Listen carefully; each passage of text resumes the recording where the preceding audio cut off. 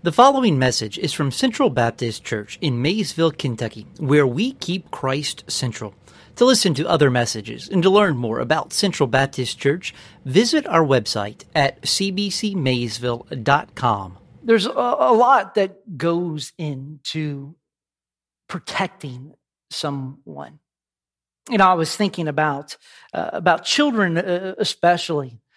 You know, when you have a child, now I'm sure it probably wasn't always this way, but now when you give birth in the hospital, before they will allow you to leave the hospital with that child, is the nurse or somebody there on staff comes in to inspect the child and the car seat. They're not going to let the baby leave the hospital without a proper car seat. So you can make sure that, you know, in your go bag that you have all of the clothes and the snacks for and everything that you might need, but you can't forget that car seat or you're not leaving. Because we know that car seats save lives. And I wish we could say that the need to protect children stops right there. But in fact, it only increases as time and life goes on. Whether it's teaching our children not to run in the street so that they might get hit by a car, or, you know, helping a teenager deal with a breakup of that person that they thought that they were soulmates and they were going to be with forever. Or maybe it's, you know, disciplining your child when they are young, when they talk back to you, so that they know as they get older that what is right and what is wrong. And while we're not at that stage as a family, but I have a feeling that the weight of protecting a child increases almost infinitely when they hit that age of 18 and they move away. Because at least while they're in your house, you have eyes on them and you can kind of control what they do and help them process through some of the decisions. But when they leave the house, your access to them drops quite dramatically. You can't just pop into their room at night and say, "Hey, how was your day? Is there anything that I can help you with?" No, you got to pick up the phone and call or text, and it's up to them whether they're going to turn on the phone or answer that call. But the problems and the struggles of children, those under our care, also seem to increase as they get older. And so how do parents, how do you handle that anxiety, that burden of loving your children and doing what you can to protect them? I think the best place for us to look in situations like this is not to throw up a poll on social media and how would you handle this situation, or maybe even call up a friend and say, that's good. As followers of Christ, the good news is that Jesus has addressed these types of issues. So this morning, I'm going to read here in John chapter 17. Starting in verses 6 through 19 of Jesus praying to the Father that he would protect his followers, his children. We read these words: "I," meaning Jesus, "have manifested your name to the people whom you gave me out of the world. Yours they were, and you gave them to me, and they have kept your word. Now they know that everything that you have given me is from you. For I have given them the words that you gave me, and they have received them and have come to know in truth that I came from you. And they believed that you sent me. For I am praying for them. I am not praying for the world, but for those whom you have given me, for they are yours. All mine are yours, and yours are mine, and I am glorified in them. And I am no longer in the world, but they are in the world. And I am coming to you. Holy Father, keep them in your name, which you have given me, that they may be one, even as we are one. While I was with them, I kept them in your name, which you have given me. I have guarded them, and not one of them has been lost except the son of destruction, that the scripture might be fulfilled. But now I am coming to you, and these things I speak in the world, that they may have my joy fulfilled in themselves. For I have given them to your word, and the world has hated them because they are not of the world, just as I am not of the world. I do not ask that you take them out of the world, but that you keep them from the evil one. They are not of the world, just as I am not of the world.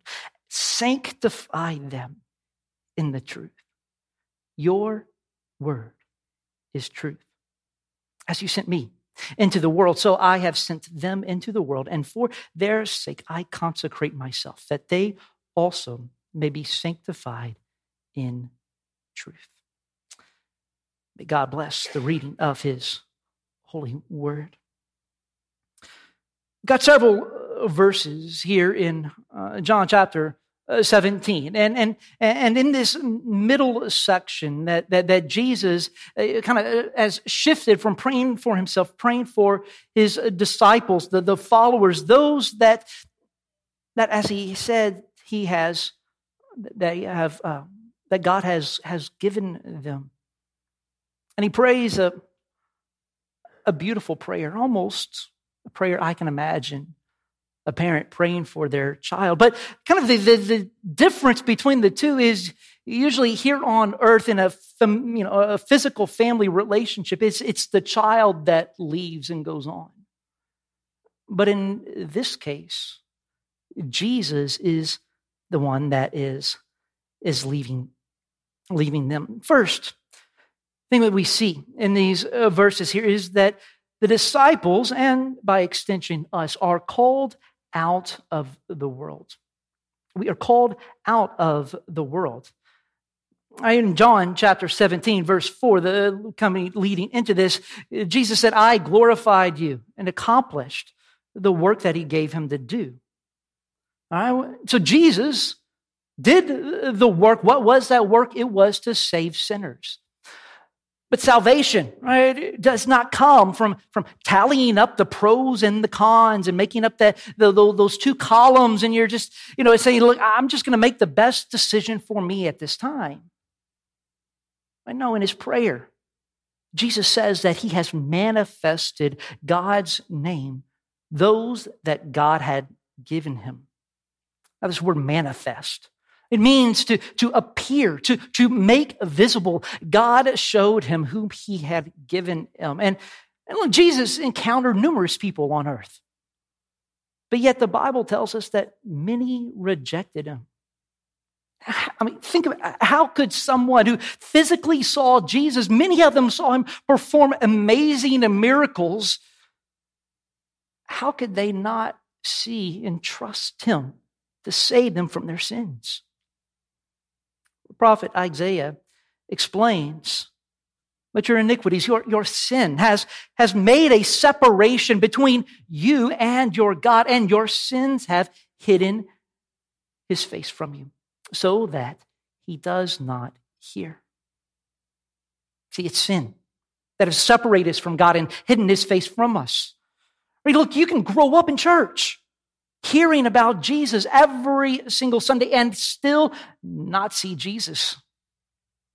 You can have a good Christian home and still not see Jesus. Many of those that were waving the palm branches as Jesus rode into Jerusalem did not see Jesus. And Judas Iscariot, the treasurer of the disciples, did not see Jesus. See, we know that if you are saved from your sins, it's not anything that we have done. It's a great old hymn, Rock of Ages says, nothing in my hands I bring, simply to the cross I cling. Jesus did all the work.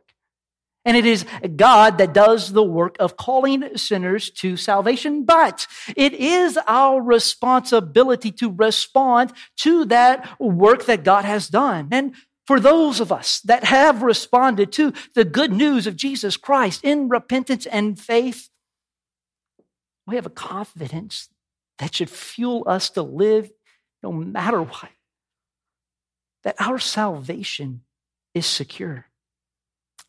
Look here, verses Ephesians chapter 1, 3 and 4. Blessed be the God of the Father of our Lord Jesus Christ, who has blessed us in Christ with every spiritual blessing in the heavenly places, even as he chose us in him before the foundation of the world, that we should be holy and blameless before him. Whenever I go and stay at a hotel, I have this fear. And almost every time, but especially when you're going some distance away, that my reservation didn't go through. Now you do most of it online. You book things, and you get the email and you run the credit. But I don't know if you feel it, but there's always like, what if something happened? So most of the time, I will call the day before I'm leaving just to make sure you got my reservation right. I have a room secured. And even when we're traveling, a lot of times it's in the evening that we're going to get there. And so I call. And it's like, look, it's going to be late, and maybe 10, 11, 12 o'clock before we get there, because I've always heard that, that they'll give those rooms away if they're not filled by night. Because the last thing that I want to do is have reserved a room, but then I get to my destination and there's like, sorry, there's no room for you. We gave it away. We didn't think that you were coming. But you don't have to worry about not having a room in heaven, because God does not make mistakes. It's not like the internet cuts out when that transaction goes through and you just didn't know that, well, you didn't get that reservation. No. In fact, your reservation was made before the foundation of the world. Look at that, before the foundation of the world. If you are saved, you're not going to get the leftover room that, that nobody really wants, but it's better than nothing. No, you're getting the presidential suite with all of the amenities that come to the most valued guest. But it's not because you got a lot of money or that you saved up all of those credit card points to upgrade your room. No, it's because you know the owner of the inn and your family. How do we know who the Christians are? Well, John gives us three characteristics of those that God has given him. We see he has made known to those people. All right? The first thing is they have not only received the word, all right, look here, they kept the word. God had given them to them. They kept the word, and then they know, they believe in faith. Now, we looked at kind of this word know before, right? It's not just an intellectual knowledge of knowing what Jesus has done. No, it's far more than that. They received what God had given them. They knew it in their heart. They trusted in it. They believed in it. They had faith. And then they obeyed. They kept the word. They followed Jesus. So Jesus calls his disciples out of the world, but he also protects them from the world. verses 9 through 16, Jesus says, I am praying for them. It's interesting. Look what he says next. I am not praying for the world, but for those whom you have given me. Now, look, don't read more into it than it is, that Jesus doesn't, some people like say Jesus doesn't love the world. No, that's not it at all. No, in fact, he left glory in heaven to come into the world. Jesus loved the world unlike any of us ever could. But here Jesus specifically calls out that he is praying for the disciples, those that God has given them. And by extension, all of us as believers. Imagine as Jesus inches closer and closer to Good Friday, that the events are weighing heavy on him. These disciples, right? They're more than just students and a teacher. No, they were like his own sons, and he loved them dearly. In fact, Jesus knew the difficulties that they would face and the temptation that they would coward instead of living boldly in their faith. He saw their struggles while he was with them. He saw their wavering on their faith, even when he was in their presence. But can you imagine what it would be like knowing that they would struggle and he would not physically be with them? Here in verse 13, he says, but now I am coming to you. Jesus going to the Father, and these things that I speak to the world, that they may have my joy fulfilled in themselves.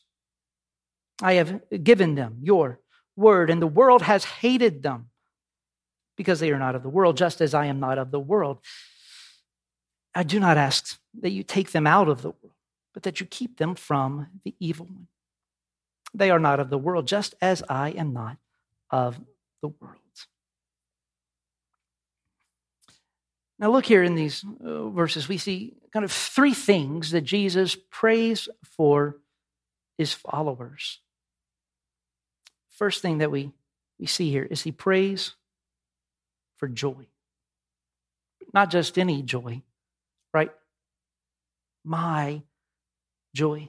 The joy that Jesus has. Now, honestly, this is, it doesn't really make a whole lot of sense, especially with earthly thinking. Imagine if I were to come and visit you. You're right before that you were to have a major surgery, and I go into the pre-op room. The nurses are hooking you up to all of the monitors, right? They just stuck you for the third time trying to find that vein for the IV, and your spouse is just nervously holding your hand, just hoping that everything's going to go well.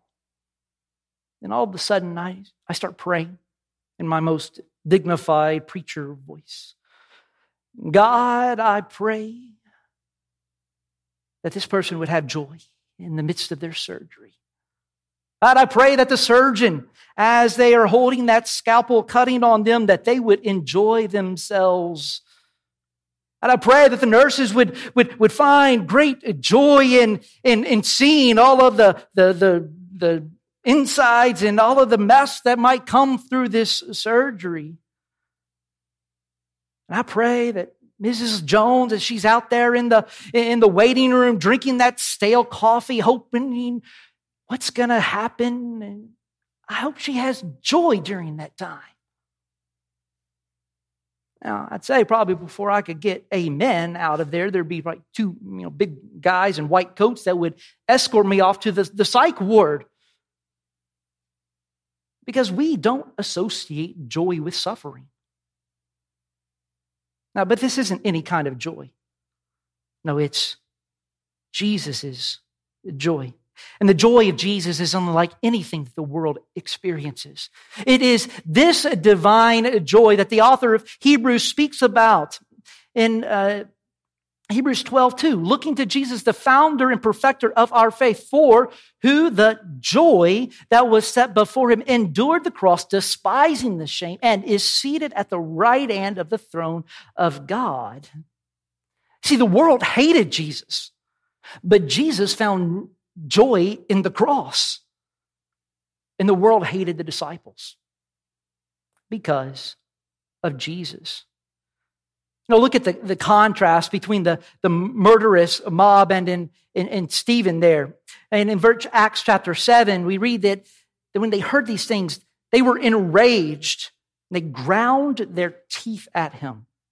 But he, Stephen, full of the Holy Spirit, he gazed into heaven and saw the glory of God and Jesus standing at the right hand of God.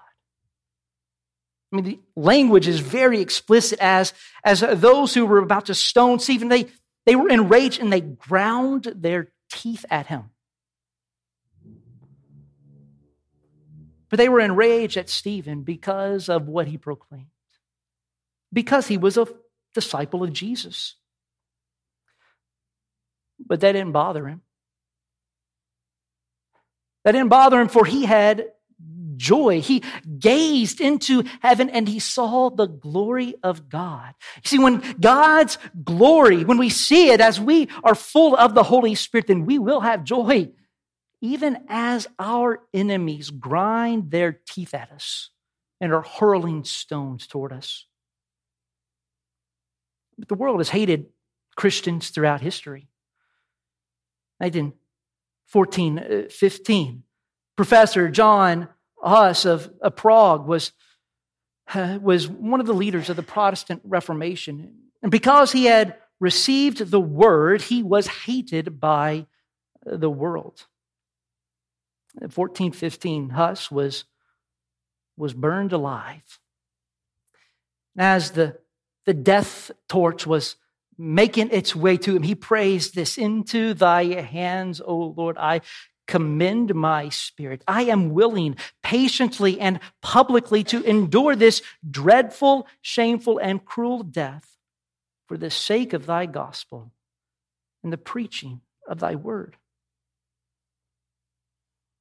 And as they lit his body, he started singing hymns as he experienced the most cruel death. The world hates Christians today.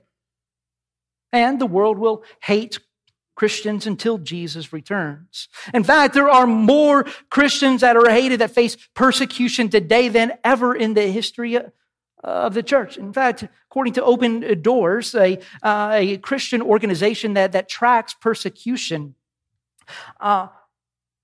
based on their 2022 study, right, this is this year, over 360 million Christians are living in places where they experience high levels of persecution and discrimination.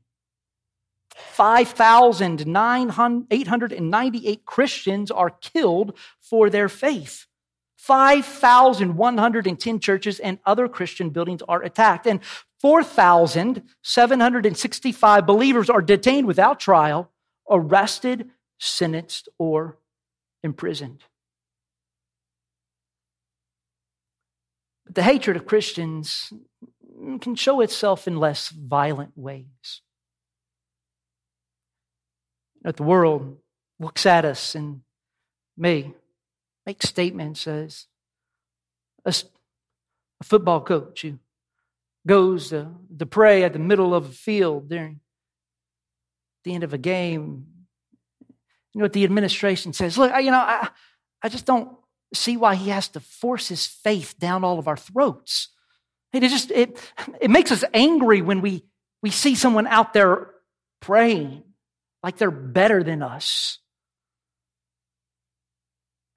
Or when a teacher is told by a superior that, look, I know your faith is important to you, but my faith's important to me as well. Look, I go to church, but I'm starting to hear from some parents, and they're threatening in lawsuits that you're kind of saying things that don't line up with the curriculum. You're saying that there's only two genders. Look, I get it. I believe that as well. But it's not our job. We cannot force our beliefs on others. Like there's that thing that church, separation of church and state. Look, just stick to the curriculum and you'll be okay. But if you don't, I like you, but I don't know if I'm going to be able to protect you from what might happen. Like your faith, just keep that between you and God. Just don't bring it into the school and everything's going to be okay.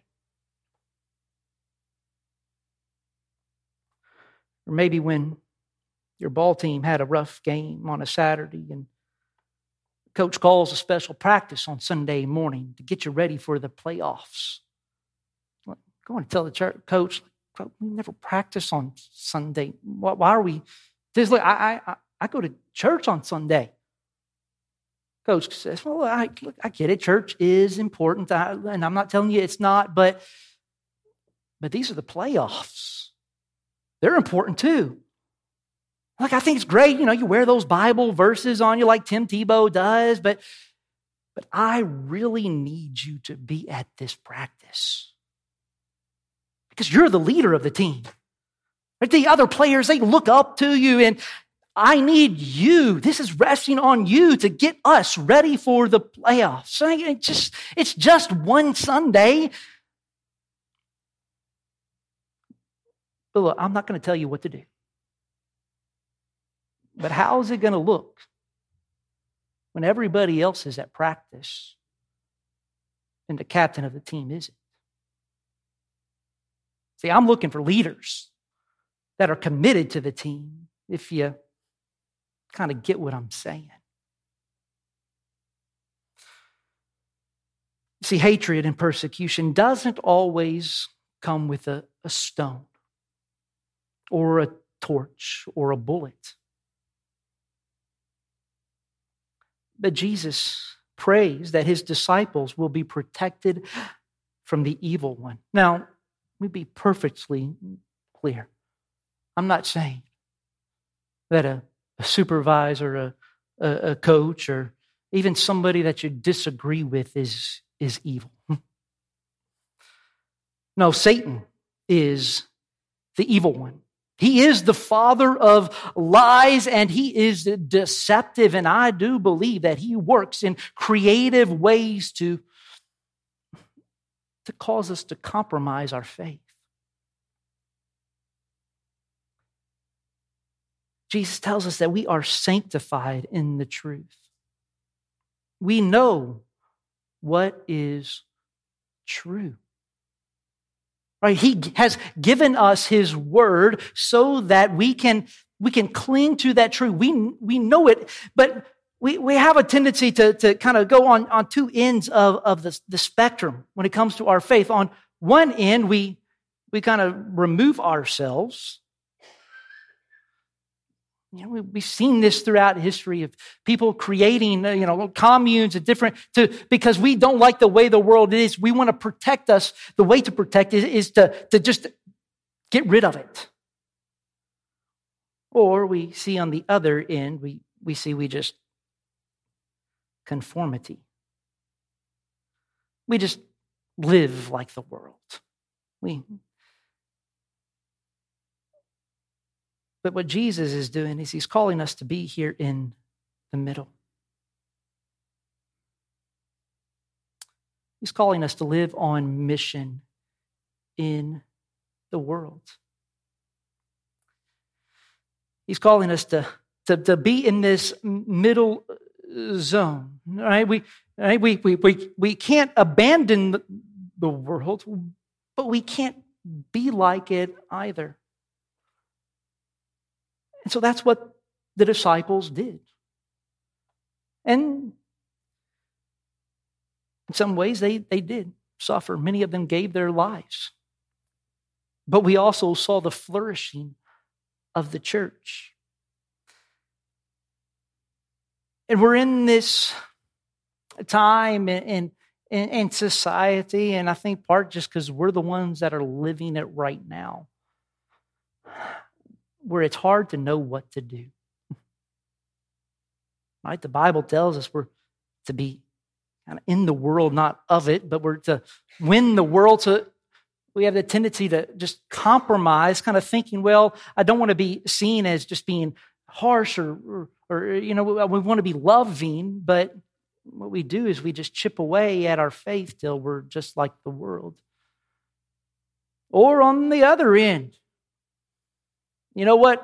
We're just going to cancel the world. We're going to get rid of all of our media subscriptions, and we're going to, we're just going to, I'm going to quit eating at all of these restaurants, and because we're going to move out to Montana where there's nobody, and we're going to live our life the way that we want to live. And well, there's something comforting about that.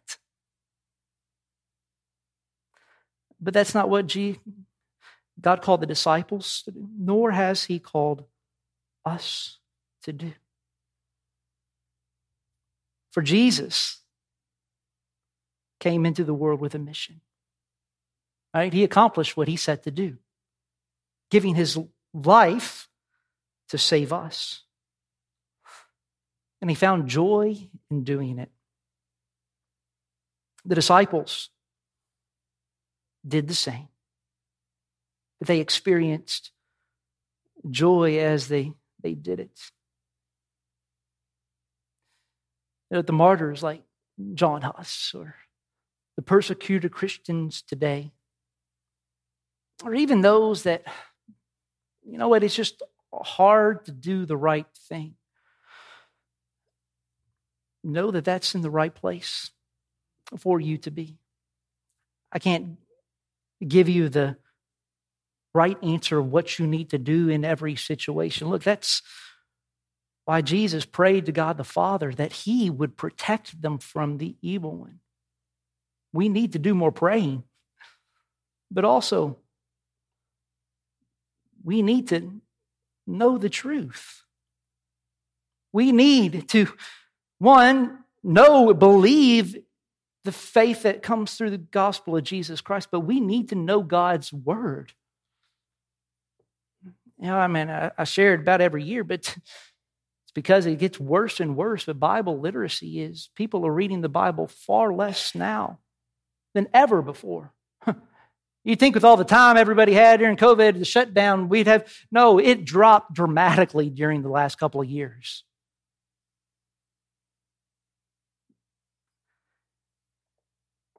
And when we're not grounded in truth, it's easy for us to be swayed. So there is danger from without, but just as a parent sends their kid off to college or into the workforce, you feel a little uncomfortable. But you know that you taught them in the way that they needed. You didn't do it perfectly. But the good news is that we have an advocate who is victorious, that is in heaven right now, praying for us that we might be protected. So may we know the truth. May we live the truth. This may be the hardest, but may we find joy in the mission that He has called us to. Thank you for listening to this message. To listen to other messages and to learn more about Central Baptist Church, visit our website at cbcmaysville.com.